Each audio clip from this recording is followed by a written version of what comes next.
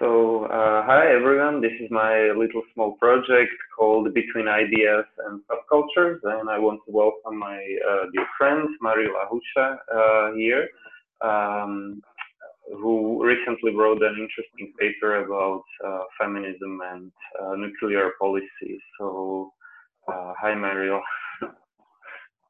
Hi, thanks for Hi. having me here. And this is we know each other maybe for over 8 years, maybe something like that, and maybe this is for the first time, right, that we speak in English, so it's a bit weird, but We'll manage. yeah. Oh, and I actually, yeah, I think we are still recording. Okay, great. So, okay, so maybe this is a test run, so we can be more relaxed. But yeah, but it's quite interesting. But okay, you wrote your paper in English, and you are actually from Belarus, so we speak Slovak because. Well, you taught me Russian, actually, like even formally a little bit. We are former co-workers, and me and my another coworker Tanya, we were your students for a while, but it from my side it was a bit of a fail because I didn't prepare myself well, right? No, no. But it was fun. To me, it was always fun. I enjoyed it. Yeah, it was. I mean, it was great, but you taught me how to write Russian written alphabet, so At least something. yeah, you did something, so I can actually, yeah, and I need to progress because my what is it? The brother-in-law is Russian, right? So actually, there is this concept of a forcing function. So it's like when you need to get to work early, that's a forcing function, like or actually on time, because otherwise you will be, I don't know, punished. So it's like a forcing function, but this is the same thing. Like my brother-in-law and my sister will move to Slovakia maybe at the end of the year, and so I need to learn at least some basic Russian because he doesn't speak English well. Anyhow, so yeah, so maybe I will I will let you speak, but maybe just to say that we were colleagues on this foundation. We focused on these international development projects and some other projects also in Slovakia with corporate social responsibility. And you studied something around like connected, or your topic of research is peace studies, if I'm correct, or something around peace. And now currently I'm working at the International Institute for Peace in Vienna. And you wrote something about feminism and nuclear policy, or some gender aspects of nuclear policy. And actually, the question, or the title of the article is like, "Might feminism revive arms control?" Question mark. Why greater inclusion of women in nuclear policy is necessary, and how to achieve it. So that's your title. And we discussed this article before when you were writing it, and then also shortly before. And well, I like lots of points there, but maybe I will just let you to maybe to talk a bit about yeah, like what is the idea behind it, or what you like, or what you learn from writing the article. Yeah. Yeah, yeah, thank you. So I just need to make this remark at the beginning while I'm saying that I'm speaking about nuclear policy. I mean basically nuclear weapons policy, since nuclear policy can be related also to nuclear energy and other sectors. But here we're speaking mostly about disarmament, arms control, and non-proliferation of nuclear weapons. So basically, the idea of this paper was um, came out of a workshop that we at the International Institute for Peace organized with another NGO here in Vienna, which the aim of the workshop was to develop ideas about feminist foreign policy. And this all is happening also in the year 2020, which celebrates the 20th anniversary of a very important United Nations resolution on women, peace, and security. So the resolution was adopted by the United Nations Security Council, which for the first time basically acknowledged or like made it very visible the role that women play, especially in security, not generally in politics, but very specifically in peace talks, in security sector, and so on. And so since I also had some previous background on nuclear security, I decided that I will combine these two areas. So on one hand, we have permanent security, and then there is this field of nuclear disarmament and arms control, which in the recent years has been very. There were a lot of tensions, a lot of disagreements on like on the UN level, so among negotiators from different countries. And there were also some other developments, bilateral developments between Russia and the US, multilaterally, the agreement with Iran, also between the US and North Korea. So lots of stuff which for now looks very grim. So many of these agreements are being collapsed, and there seems to be lack of progress on almost any front. So yeah, I mean, currently we live through this COVID-19 pandemic, so we feel some very salient this notion of existential risks, like okay, maybe existential risks from some biological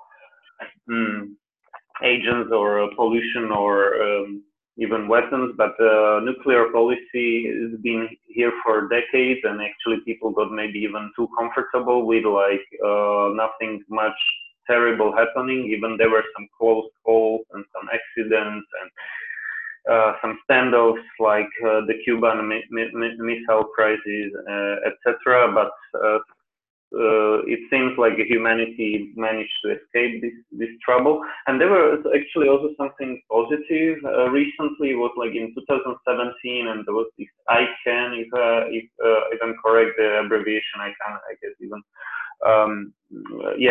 ICAN, and they got the Nobel Peace Prize, if I'm correct. And so this was maybe the positive. And you said that okay, this is the positive aspect of maybe one positive thing about in this area. But now currently it seems like the world is getting more and more polarized, and the multilateralism is like receding or has some problems, and on the other hand, populism and kind of nationalism is on the rise. But sorry, maybe this is too wide. But getting back to you and maybe if you say something about this 2017 or what was the achievement? Yeah, so no, you were very right about mentioning the adoption of this treaty on the prohibition of nuclear weapons, which was on the one hand, it was of course very widely celebrated everywhere around the world already. Like I think at the assembly over 120 countries voted in favor of this treaty. Now there still needs a couple of more ratifications for the treaty to actually enter into force. But what's sort of the sad part of this whole initiative, how this treaty was actually developed and came into being, was not that much that like everyone around the world was always like willing to create something like this, and then finally they did it. But it was more out of frustration of those countries that already like were pointing for very, very many years that those states that possess nuclear weapons, and that under another, the probably most important international treaty on nuclear weapons, those nuclear weapon states, they did commit to disarmament, but they have never done that. And in the recent years, actually, the opposite has been happening. Their nuclear weapons programs have been modernized. They created more sophisticated weapons. They created more targeted weapons. So it's not really that they're growing their nuclear arsenals, but the arms race now is not about having more weapons, but having them more sophisticated. So this is a little bit. So that was kind of the opposition towards this trend, the creation of the treaty itself. But of course, at the same time, it also, like, by just being there, it establishes an international norm, a norm that was never there before. So there are three types of weapons of mass destruction. There's a biological, chemical, and nuclear weapons. And for biological and chemical weapons, there already has been some sort of a legal prohibition of the use of those weapons. And for nuclear weapons, there was never anything like that. And now finally there is such document. The question is only how long will it take for this norm to become that strong that states who already now have nuclear weapons give them up? Cool. So I just like to make the some yeah. The topic is quite urgent and quite important. If we may borrow the effective altruism language, like of neglected, important, and urgent. So like, okay, it's also quite neglected because it's like business. Well, it's kind of an old business of nuclear disarmament or this kind of like going back to the 60s, right? Some peace protest. But currently, it seems like in this multipolar world, it's getting the situation is actually maybe worse than people realize, like security-wise. But getting back to your topic of like, or some meta topic of seeing the nuclear weapons or security policy from the viewpoint or connecting it to the topic of gender or feminism. So, what I remember from your article, like there were several interesting topics, or points that I took. One was that, okay, it's kind of perceived that these like weapon systems is like something like hard security, and then there is this concept of soft security of let's say some country branding and some indirect kind of building of goodwill between different players and kind of like projecting some soft power through, let's say, different types of corporations or let's say through culture. And so women are more kind of these masculine versus feminism, feminine like aspects are also played here in this kind of like hard security versus soft security, if I'm correct, or if I remember it well from your article. Yeah, that's very, because it's sort of complicated and maybe even a little bit controversial. So on one hand, you have hard security, which is traditionally understood as military security, so weapon systems, all sort of defense, the army and all this stuff, military. And then you have soft security, which is understood as this something which is also called like more feminist approaches, sort of looking into on the individual level, looking into like environmental risks, looking into human security. So we aren't focusing on something as we understand it, national state interest, but we look into individual interest, sort of. So every individual wants to live in a healthy and have access to medical services and so forth. And so this is basically the debate around nuclear weapons, or at least those nuclear weapons abolitionists. That's what they're suggesting. They're suggesting to refocus the debate on understanding of nuclear weapons as something important for national security, towards how they're actually detrimental to every single person's individual security, so to say.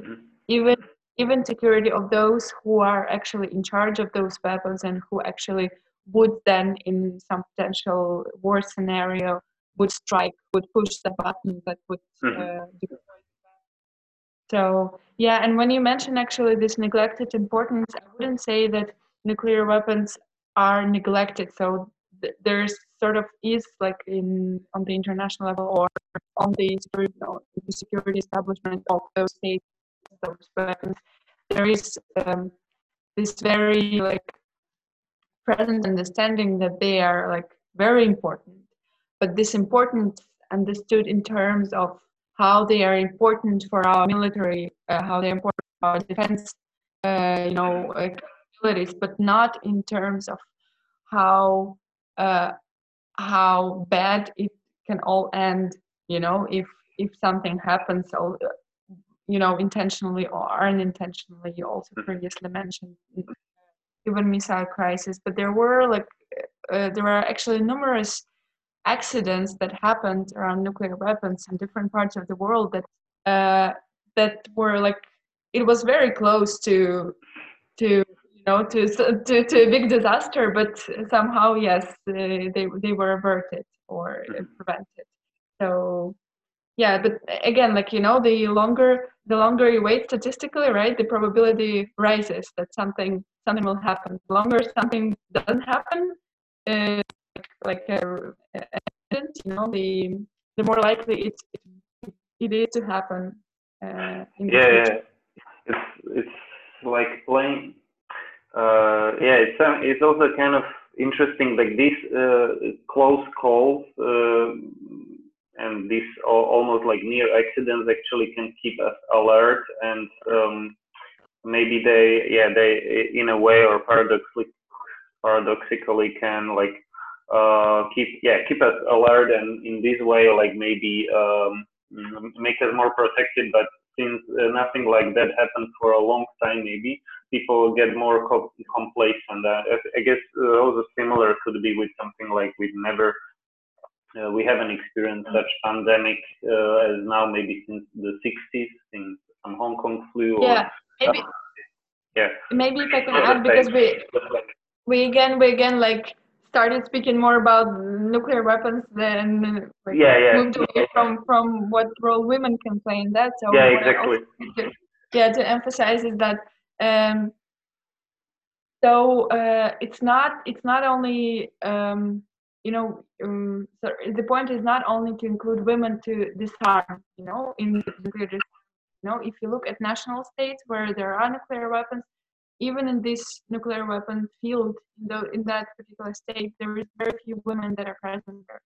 And of course, who do the job in the military around nuclear weapons, they aren't there to disarm, or most of them, like, since until nuclear weapons remain like as a core of national security posture, national security policy.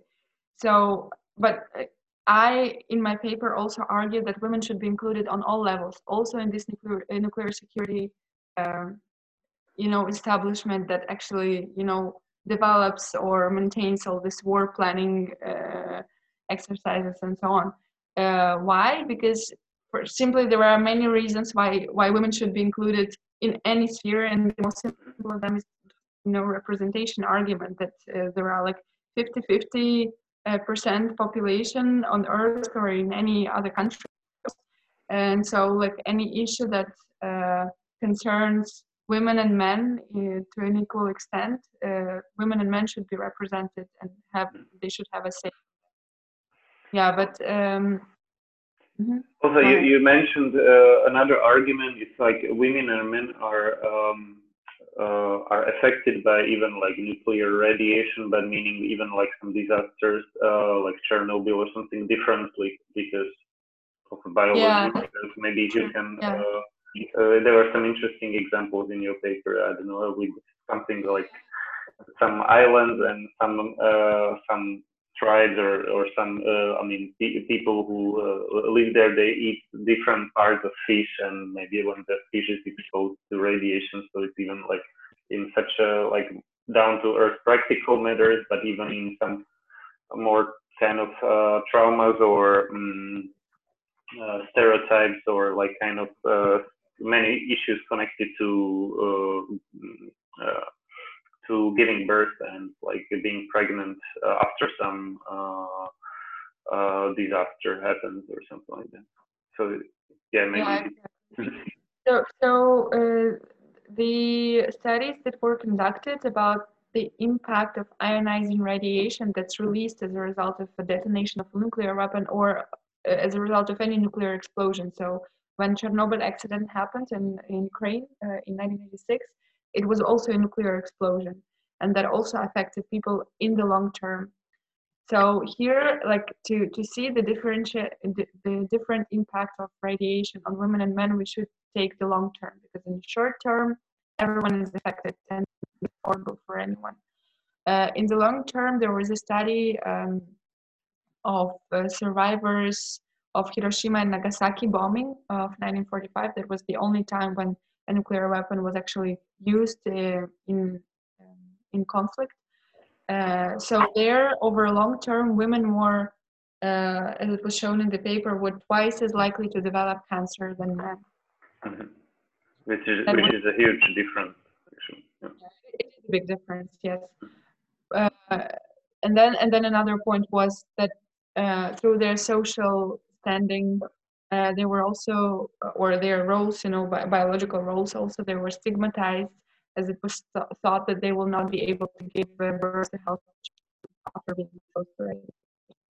So yeah, and then there are other examples of how different eating habits also affect um, women and men differently. There is a very, I found it fascinating example of local communities on the Marshall Islands where the United States used to test a lot their weapons, nuclear weapons.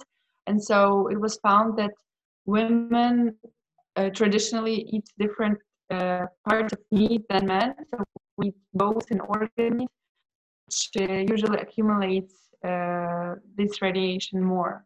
So by this, they're exposed. And on the other hand, men, for example, in a region of Russia, which was also affected by Chernobyl severely, they were exposed to radiation since they ate more forest products and fish from lakes in that region. So Okay. yeah, that's Yeah, these like this was quite fascinating. They like these really well practical or examples, specific examples from around the world.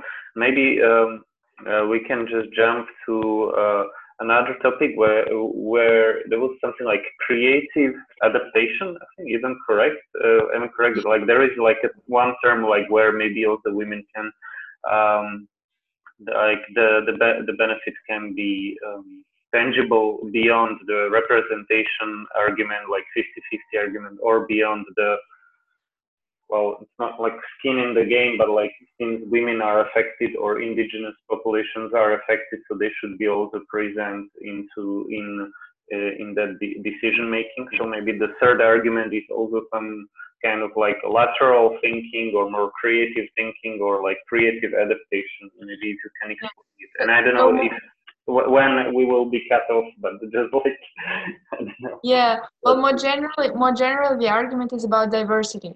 Mm-hmm. So it's already common knowledge that more diverse groups make smarter decisions. They're also more effective and they're more creative in their work. If you look at the nuclear field on the international level, at the UN negotiations, or also on the level of states that possess those weapons, or also in these expert communities, in these circles of analysts and researchers, it's mostly men. And it's even more older white men. So one of the problems is that there is too few young people in the field. Before you become, you gather necessary expertise, so you are recognized as, you know, a person sort of worth talking to. You already become old because so much is required to know. You know, you need to know all the history. You know, you need to know all the technical aspects of a weapon and stuff like that. And on the other side, when you're like as a fresh young person come up with new ideas, they aren't that much appreciated. So the field in itself is very conservative. And so that's why it's not diverse enough. And women are also not represented there. And so it's not only about more women being included in the field, it's also about more young people being included in the field. It's also about indigenous communities being included there because they are, as you mentioned, are very much affected. By the nuclear tests, if it's not, maybe like the connection for other people might not be relevant, but because of the nuclear tests are done on some kind of atolls or islands and somewhere in Pacific. So but if speaking more specifically about women, you mentioned this concept, adaptive creativity, I think it was. Sorry, yes, not creative adaptation, but adaptive creativity. Okay. This is something that I would maybe like to look into more specifically. I didn't really make a lot of research on that, but the idea is that women are very good at a very specific type of creativity, which is this adaptive creativity, which means that they are good at building upon something. So you have some structure which needs to be reorganized, which needs to be reshaped or optimized, and women can do that very well for sorts of reasons that I would like maybe to research more in future.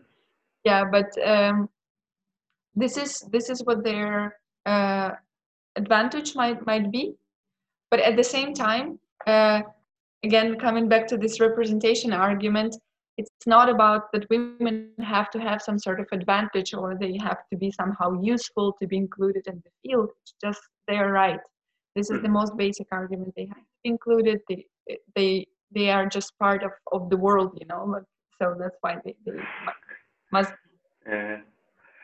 Yeah, but this is also this third argument of creative adaptive creativity it's quite interesting as well, because it's you said like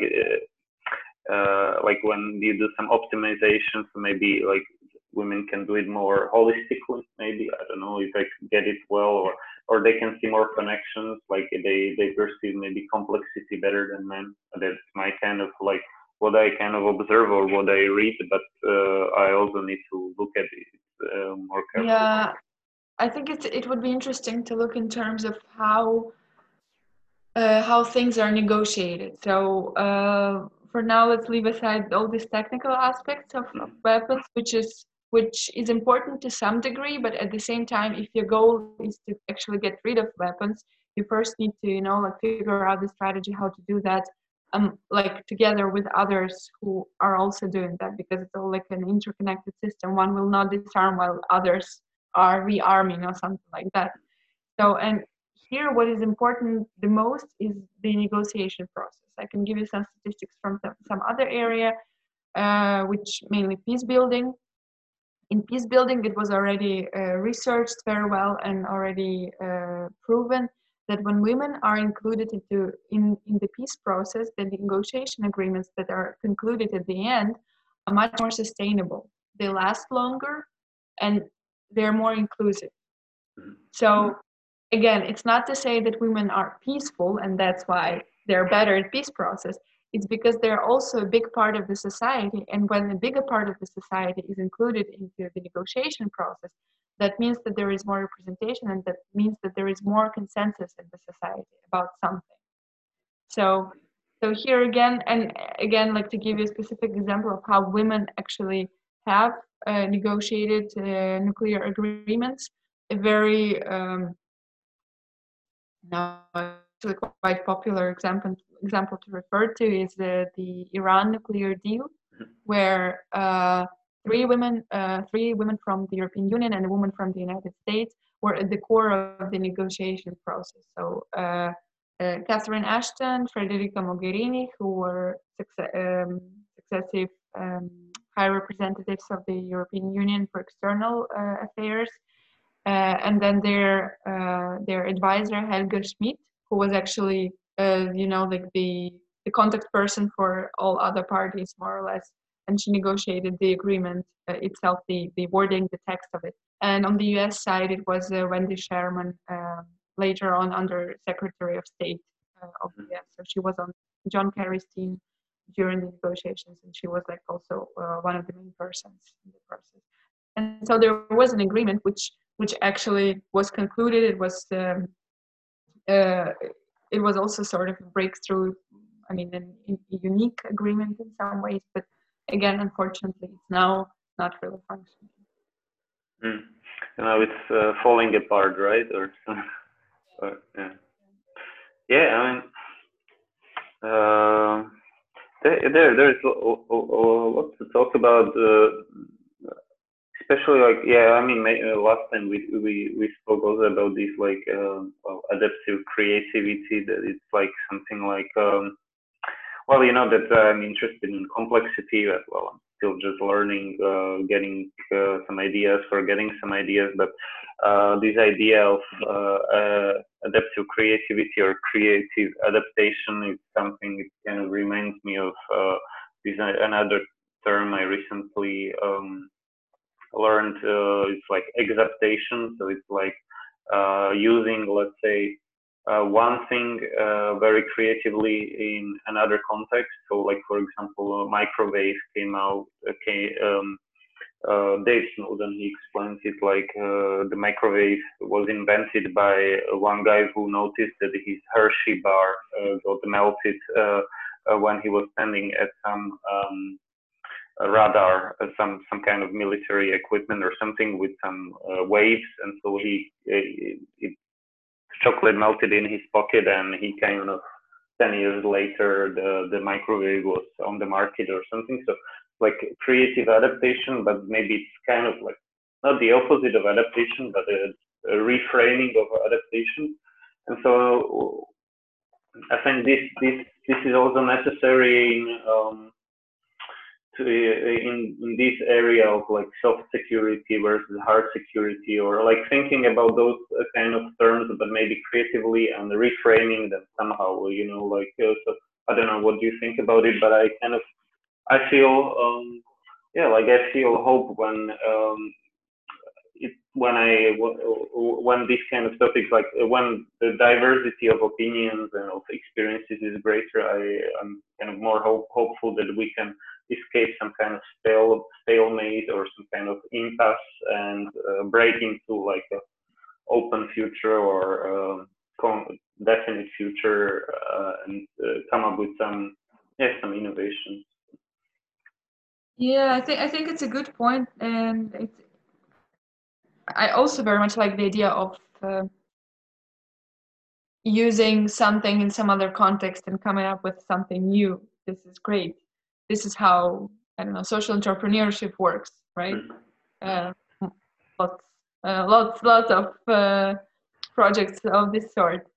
But what is necessary on the international level to, of course, there can be, as I mentioned before, in the nuclear field, it's quite conservative in terms of how it works, how the mindsets are, and everything.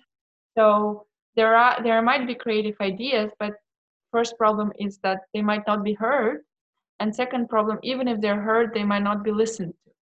So here, what I would say, like, but it's like an endemic problem, it's like, as long as I've been, like somehow following this nuclear discussion, it was like always there, this idea of lack of political will. So unless there is really, a willingness to do something about it, to change things, then I mean, you can of course indirectly influence it through civil society movements, through more discussions about it, conferences, research, and everything. But unless the leaders really realize that it's necessary to move in the direction to the world without nuclear weapons, if we're speaking about disarmament, happen. And unless leaders in countries realize that more women should be included in policy making, there won't be more women there. So there are some steps made, but it's a very slow process. I'm not pessimistic about it. A lot has been done, but again, there are still some pitfalls.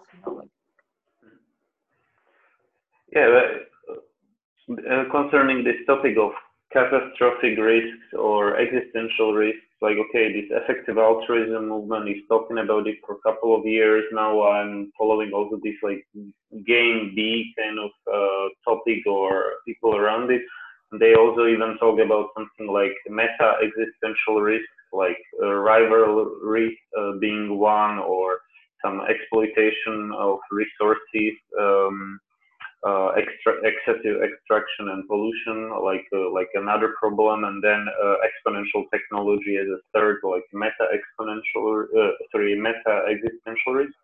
But generally, maybe people were not really that sensitive, or it wasn't so salient to mainstream or majority of people and voters, and therefore maybe even politicians didn't think about these topics like catastrophic risks that much. But I think also this pandemic, this COVID-19 pandemic, could change it, because it's maybe for the first time ever that humanity was united like globally, you know, like by one event, like um, you know, like people in Nairobi or in some small villages, let's say in Kenya, were quarantined, people in New York, people in Bratislava or Vienna, we are all kind of experiencing the same event. And so it's kind of like on a planetary scale, we got united somehow. So I feel this topic of existential risks or catastrophic risks, which is like a level below existential risks, becomes more salient, more important, like, or accessible to mainstream consciousness or public consciousness. And as you say, and you argue well in your paper several times, women play an important role in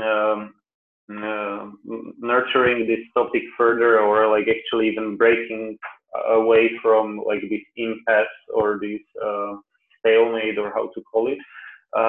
Yeah, and you mentioned like, okay, the representation argument that women are like 50% of the population, why they should be also represented more in this important area of nuclear weapons control and nuclear safety, weapons safety.